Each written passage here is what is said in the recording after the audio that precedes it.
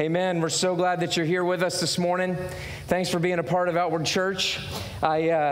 This weekend, our theme has been the incredible injustice of the cross and the incredible injustice of our resurrection.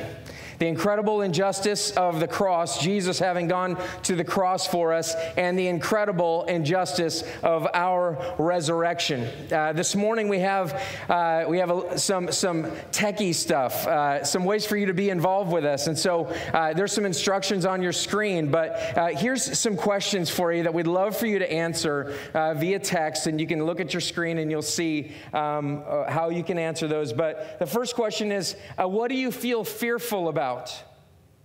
What causes you to be fearful? What do you feel shameful about? Or where do you feel a sense of shame in your life? What has scarred you emotionally, physically, relationally, spiritually? What has scarred you? What scars do you bear from the things that have happened to you?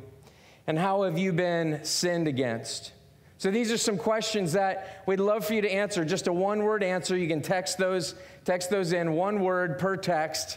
But participate with us, and we'll be engaging with those. We sent these out earlier to our leaders and some other people in community groups throughout our church. And so some of the answers that we got were helpful. Others were not, such as Elmo.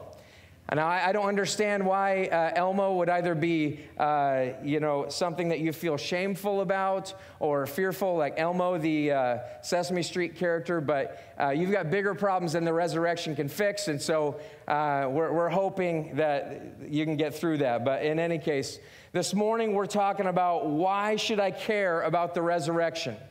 Why should I care about the resurrection? What difference does it make that Jesus was resurrected? And so I want to communicate that to you this morning about why you should even care about the resurrection and what that even means.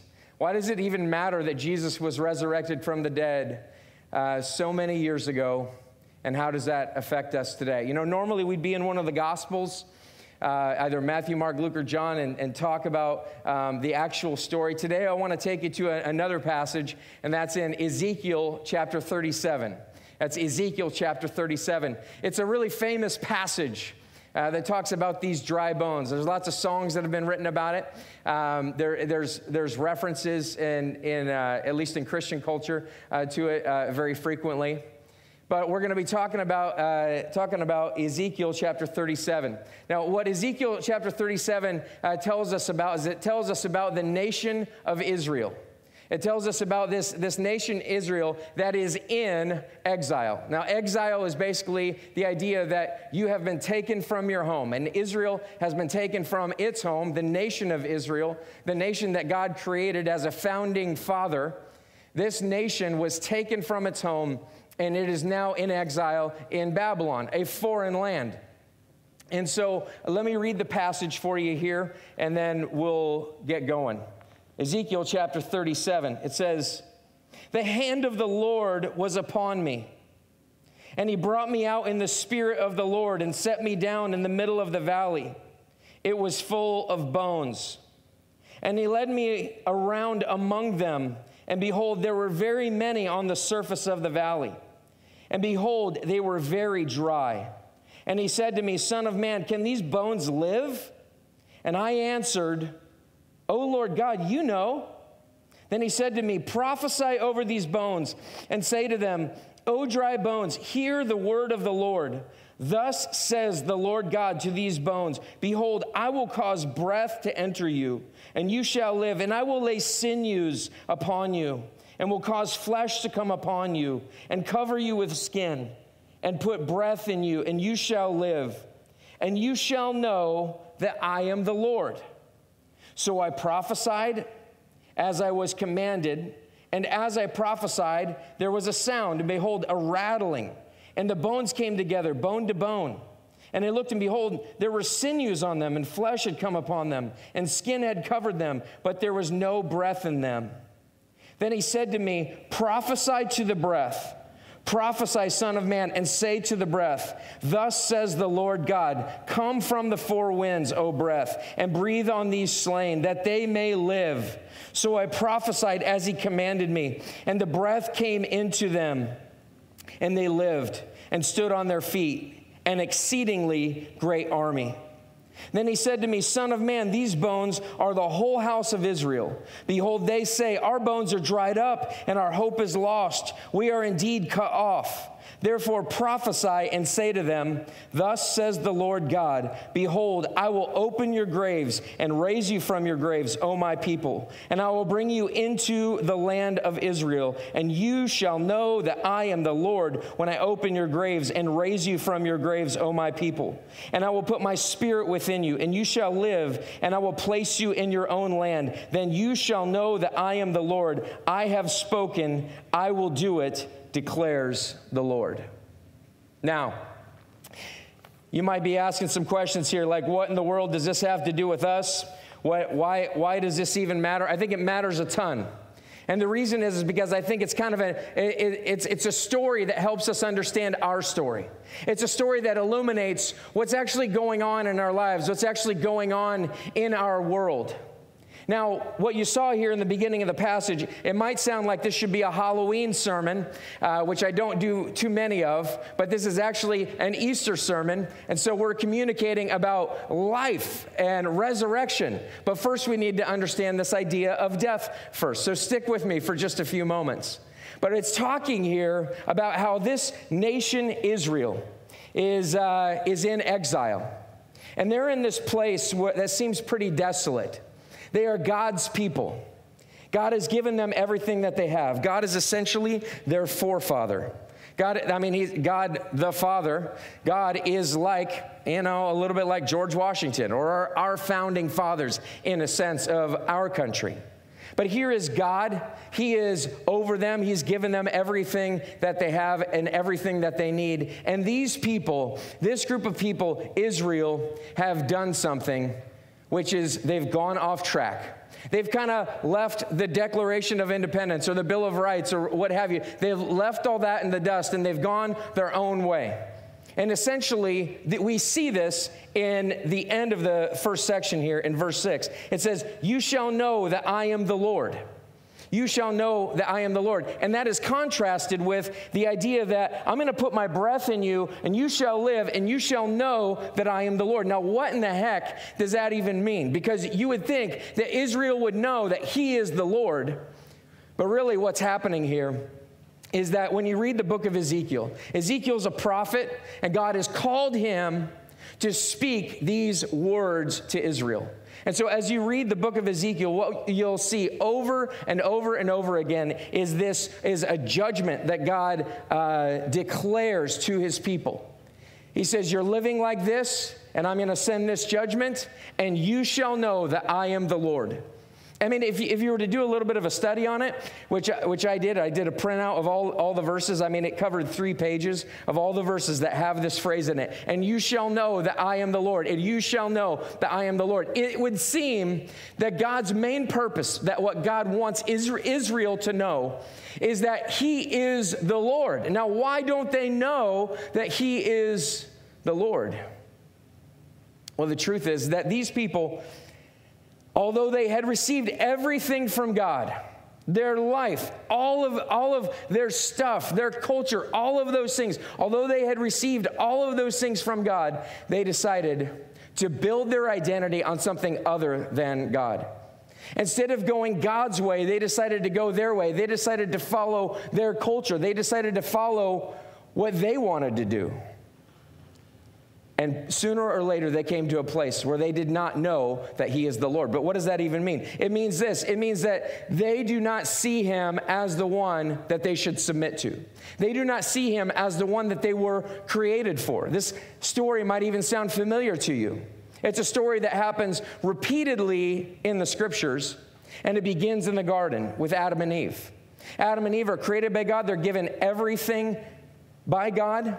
They have a relationship with him. They walk in the cool of the day with him. They spend time with him. Their bodies, their life, their fullness, everything about them was given to them by God. And yet God gives them one rule, and they choose to break it. They choose to not submit to that. And instead what they do is they say, we're going to build an identity on something other than God being our Lord. Lord, as in someone that we should be submitted to. We're going to build our identity on something else. And this is exactly what Israel has done here, is that they decided to build an identity on something else other than the Lord. And so this picture that we see in Ezekiel is a picture of this nation you'll see in just a moment. This nation as it is in a vision. God shows Ezekiel this picture of this nation with these scattered bones all over a valley floor. And it's a pretty desolate image. These bones are very dry. They lack fullness. These bones are lifeless.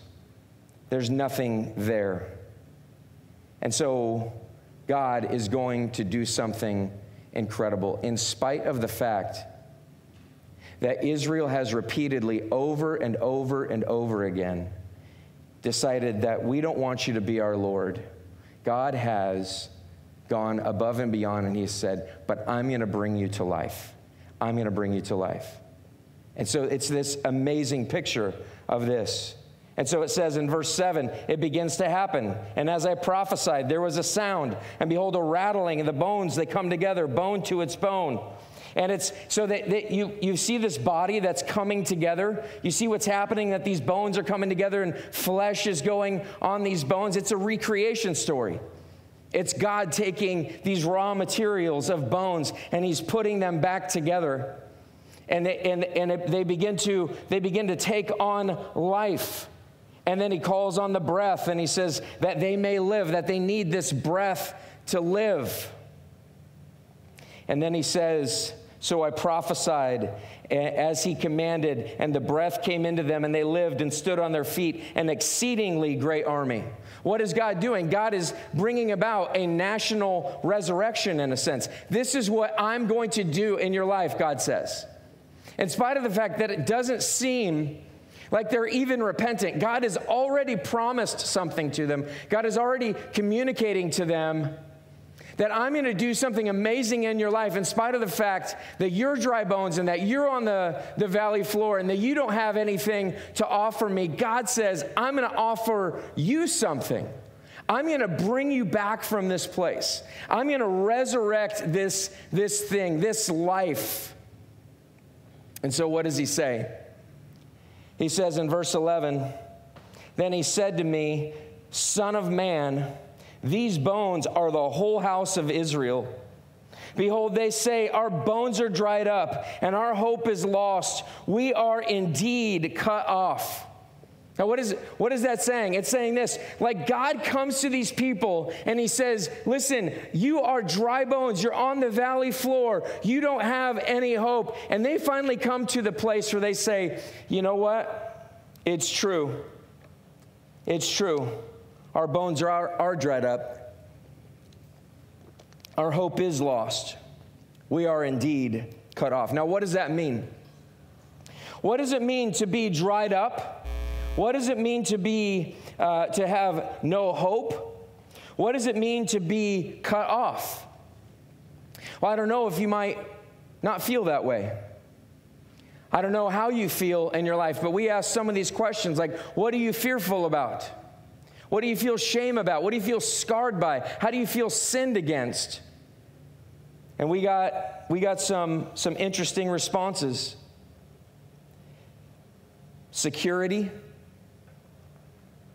failure, doubt, selfishness, death, judgment, gossip, abandonment, rejection, regret, overeating, disrespect, pain, loss, divorce, criticism. That, as of last night, the most popular word was failure. What is this? All of those words represent something. All of those words represent the idea and the reality that all of us are a part of an even greater exile. See, in the midst of this exile that Israel is in, they have lost everything. They've lost their direction. They've lost their culture. They've lost their land.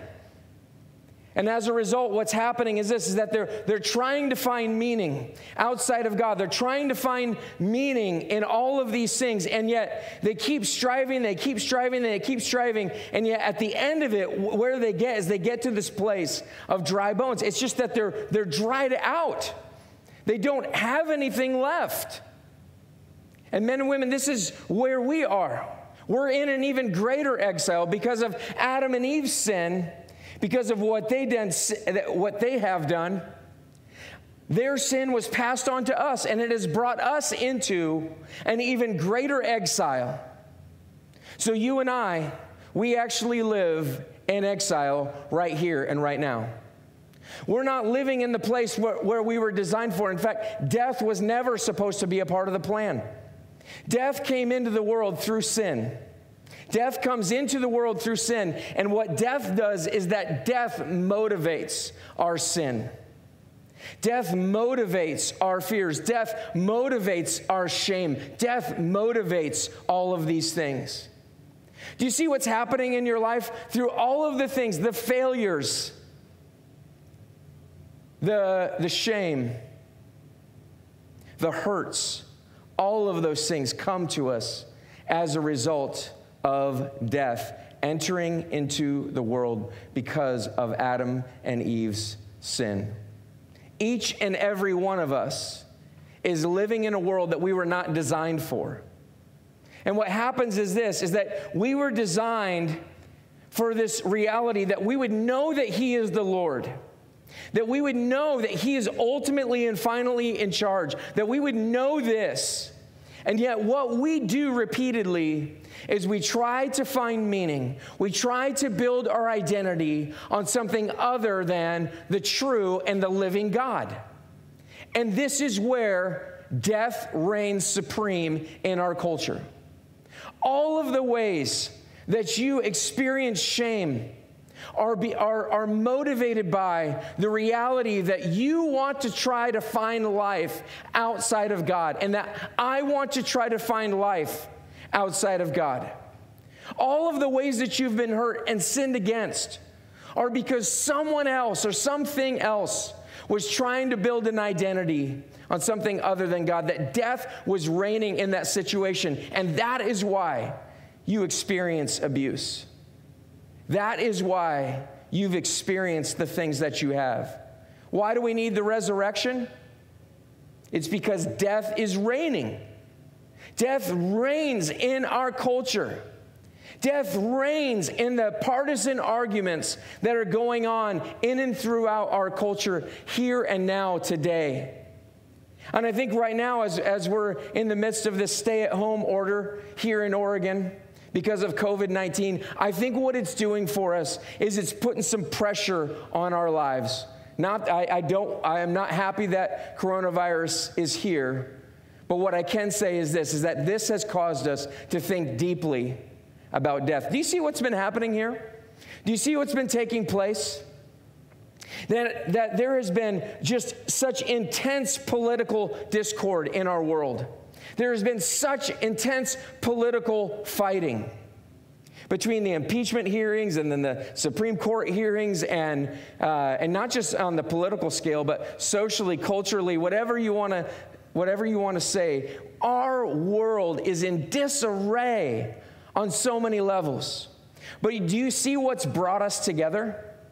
What's brought us together is the reality that there is a virus that is going through our world and indiscriminately ending lives. Do you know what's brought us together? The fight against this death. Do you know what that points to? It points to this reality that death is the real enemy. Death is the real enemy that brings us together, because we all know that regardless of how old the folks are that this virus affects, Regardless of that, we know that this should not be happening. We know that death should not reign supreme. You know it in your heart that death should not be the end result. And I know that as well. And COVID-19 has brought that to the surface for us to see. And so maybe you're sitting here this morning and you say, I resonate with that reality that maybe I do feel like dry bones. My life lacks a fullness. My life lacks this idea that I have a body. I just feel dry. I feel like something's missing. I feel like something's not right. And this is what Israel experienced as well. We are dry bones. And it's like we're laying on the valley floor and we don't have hope. Their present reality just feels like there's a lack of fullness, like there's a dryness. Their future, their hope is lost. Have you thought about hope recently? What are the hopes that we have? I watched the news just last night as it was talking about, like, people are beginning to hope that the stay-at-home orders are going to be lifted and that businesses will be able to open again. And so there's like a glimmer of hope there. But all throughout this crisis, there's been some things that we've seen. And that is that there are moments in our days where it feels hopeless. There are moments throughout this crisis, like during the first week of this crisis, where it felt like, oh my goodness, what's going to happen to the economy? What's going to take place? What's going to happen because of this? Because death, the enemy, is coming through our world and it is wreaking havoc. And we feel hopeless. But I just got to tell you something. That every area of our life where we try to build an identity on God will ultimately lead to hopelessness. Someone can always take your money. Someone could always cheat you. Something or someone can take your health. There's always something else that can happen. There's always some other reality. And it's because of that we experience anxiety and we experience fear. And ultimately what it boils down to is the fear of death. It's the fear of death. This is what's driving our world. This is what's driving what's happening in the partisanship, in our politics. It's what's driving us deeper into our camps. It's death, and it's reigning supreme in our world. And as a result, if you really think about it and you really come down to it, you might also say that you also feel like Israel, that you're not just dry bones, that you're not just hope without hope, but you might feel cut off. You might feel cut off, like death is going to get me sooner or later. But I have an answer for you. I have something that can bring about incredible peace. It's the greatest peace that you can know. It's the greatest help to you. You don't have to live a life that's constantly responding to death, that's constantly believing that death is going to be the final word on your life. You don't constantly have to be living in fear and insecurity of death. You don't constantly have to be driving yourself to try to experience more and more life so that you can deaden the sense that death is just around the corner. Our world wants you to believe that He is not the Lord. But what this is telling you right here, that He is the Lord. And will you listen to Him? Will you submit to Him? So it says in the next verse, it says, therefore prophesy and say to them, thus says the Lord God, behold, I will open your graves and raise you from your graves, O my people. Now, why is that a great thing? Because when you come to the point where you finally say, okay, God, I have dry bones. My hope is lost and I feel cut off. Do you know what that is? That's repentance. That's saying, okay, God, what you say about me, what you say about this world is true. That's repenting. That's saying, I have been living in death all of my life. I've been living under this. And what it says here is it says, behold, I will open your graves and I'll raise you from your graves, O my people. This is the remedy for dry bones. That God is going to open the grave. He says, I'll bring you into the land of Israel. What's he giving? He's saying, I'm going to give you a new hope. I'm going to give you a future. I'm going to give you what I had always had for you from the very beginning. You and I were not designed to live in a world that's riddled with death. But God is promising a new land, a new hope, something other than this. And you shall know that I am the Lord. You shall know that I am the Lord when I open your graves and raise you from your graves, O my people. Do you see what God is doing here? He's saying, it's like he's eagerly saying, this is what I want to do for you. I see you in the midst of all of the things that you've dealt with. I see you in the midst of that. And I want to call you my people. You're my sons. You're my daughters. He's claiming you as his own. And he says, I have a new land for you. I have a new future. You're going to know that I'm the Lord. And it says this, oh my people, and I will put my spirit within you, and you shall live, and I will place you in your own land. It says it again, then you shall know that I am the Lord. I have spoken, and I will do it, declares the Lord. Now, what does that mean for us? That God, through Jesus Christ, has made a way for you and I to not live in death. That God, through Jesus Christ, has made a way for us to not have to always be living under this curse of death. God has made a way for it. God has made a way, and he has brought us into this new place. It's like in Ephesians chapter 2. It says in verse 1, it says, and you were dead in the trespasses and sins. You were dead in your trespasses and sins. You were in this place where you're dead because you're experiencing all of this stuff that's happening to you. And you also, and I also, are people who commit sin. We are exercising death in our world. But it says in Ephesians chapter 1, you were dead in your trespasses and sins. But then it says, skip to verse 4, it says, but God, being rich in mercy, because of the great love with which he loved us, even when we were dead in our trespasses, made us alive together with Christ. By grace you have been saved. See, the promise that God offered to Israel is the promise that he offers to us.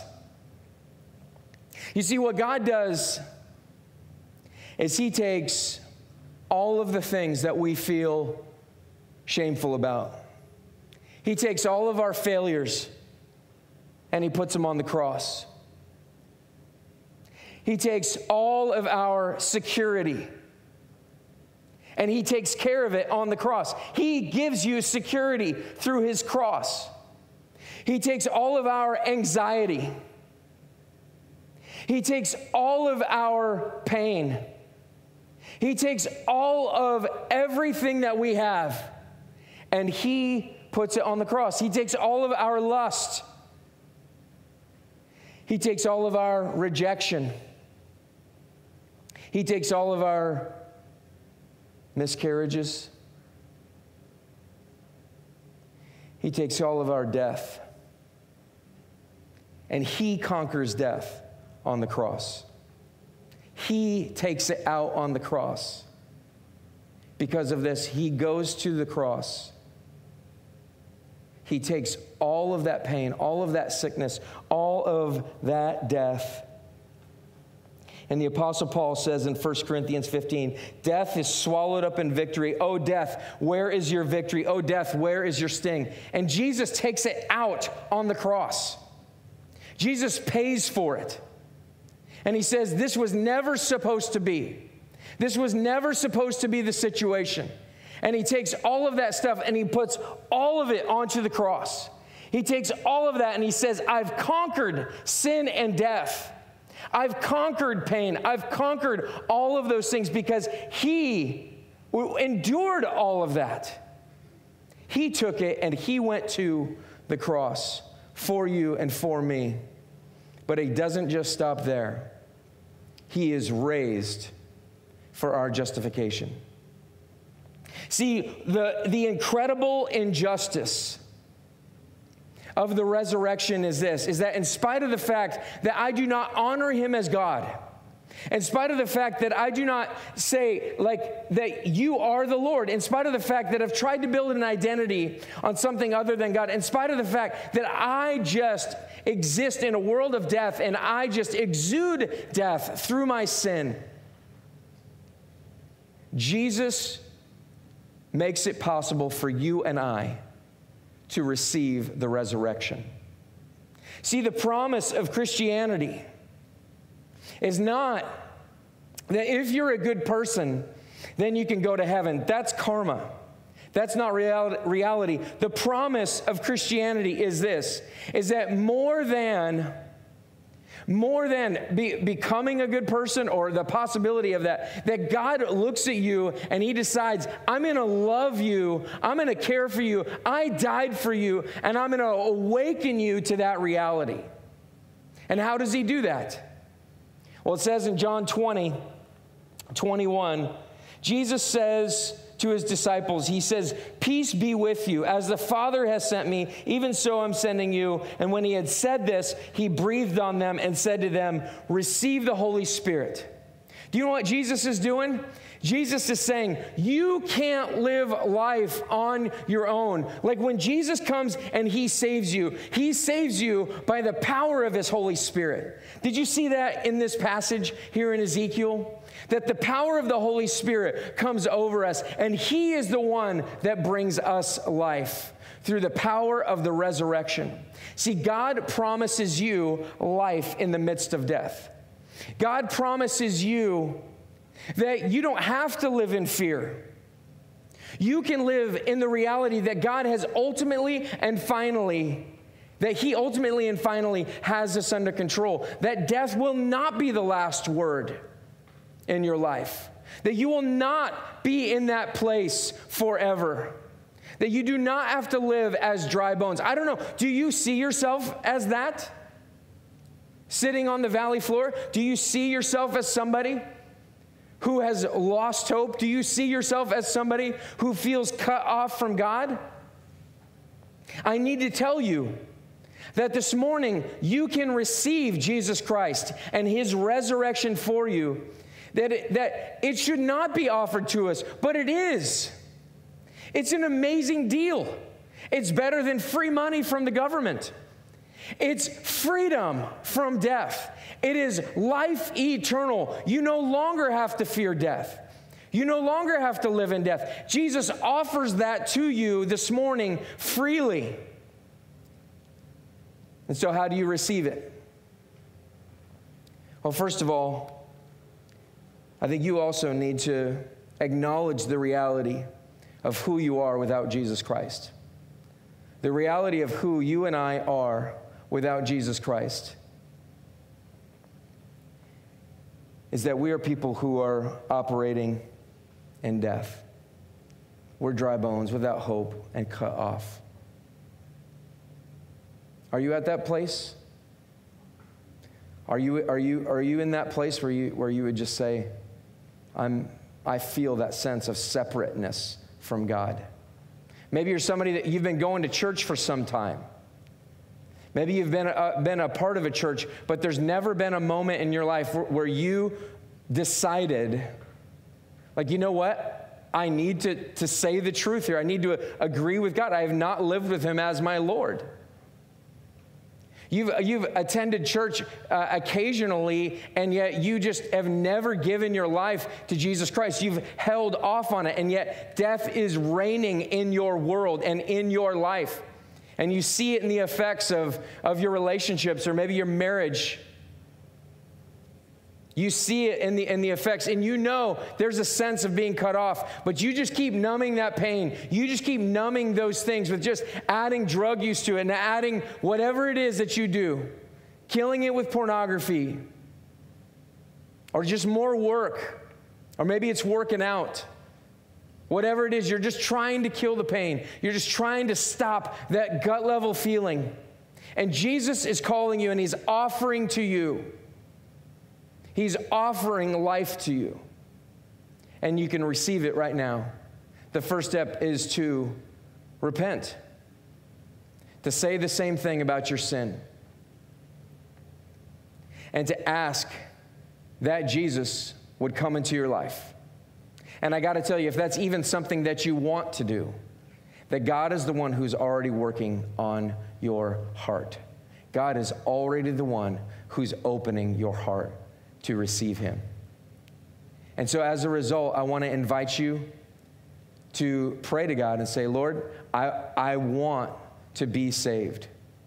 I want to have a relationship with you. I want to walk with you forever. I no longer want to be fearful of sin and death, but I want to have a relationship with you. And He always answers that prayer. And by the power of His Holy Spirit, He will awaken you and He will allow you to see who He is. And He says, receive the Holy Spirit this morning. And so I'm praying that is something that you're doing this morning, if that's you. And so I just invite you, if you've made a decision like that you go to outwardchurch.com/connect, and that you would tell us about that decision. And so this morning, as we wrap up, I just want to invite you to communion. I'm going to invite the band to come forward here. And so on Sundays, what we do is we come together and we remember what Jesus has done for us on the cross. And this morning is no different. And so we partake of the Lord's table. And the Lord's table is the body and the blood of Jesus Christ. And so Jesus said, as He was about to be crucified, He said, I want you to do this together. I want you to participate in this together. And so He takes this bread. He takes this bread and He says, this is my body, which is broken for you. And then He takes the cup and He says, this is my blood that's been poured out for you. When Jesus went to the cross, He had you in mind.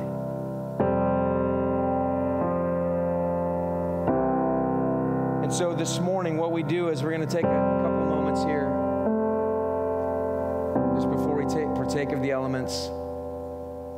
And let's just pray.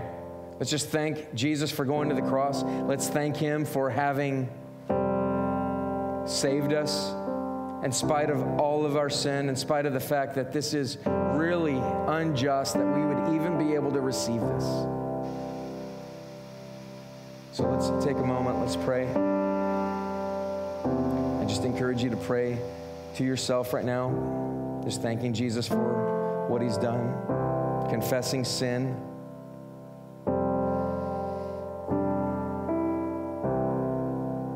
Lord God, you know my heart. You know all the ways that I need you.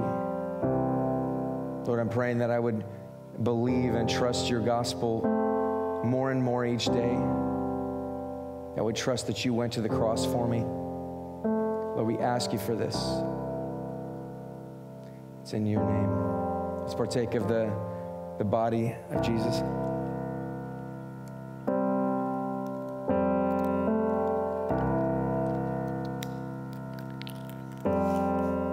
Let's partake of the blood.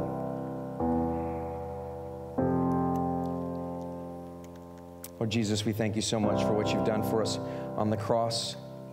Lord, we ask this morning that we would just revel in what you've done for us, that, Lord, you have caused us to come alive, that you have caused us to be a new creation. We're so grateful for this. And so, Lord, I pray that you would drive that into our hearts this morning. It's in your name we pray.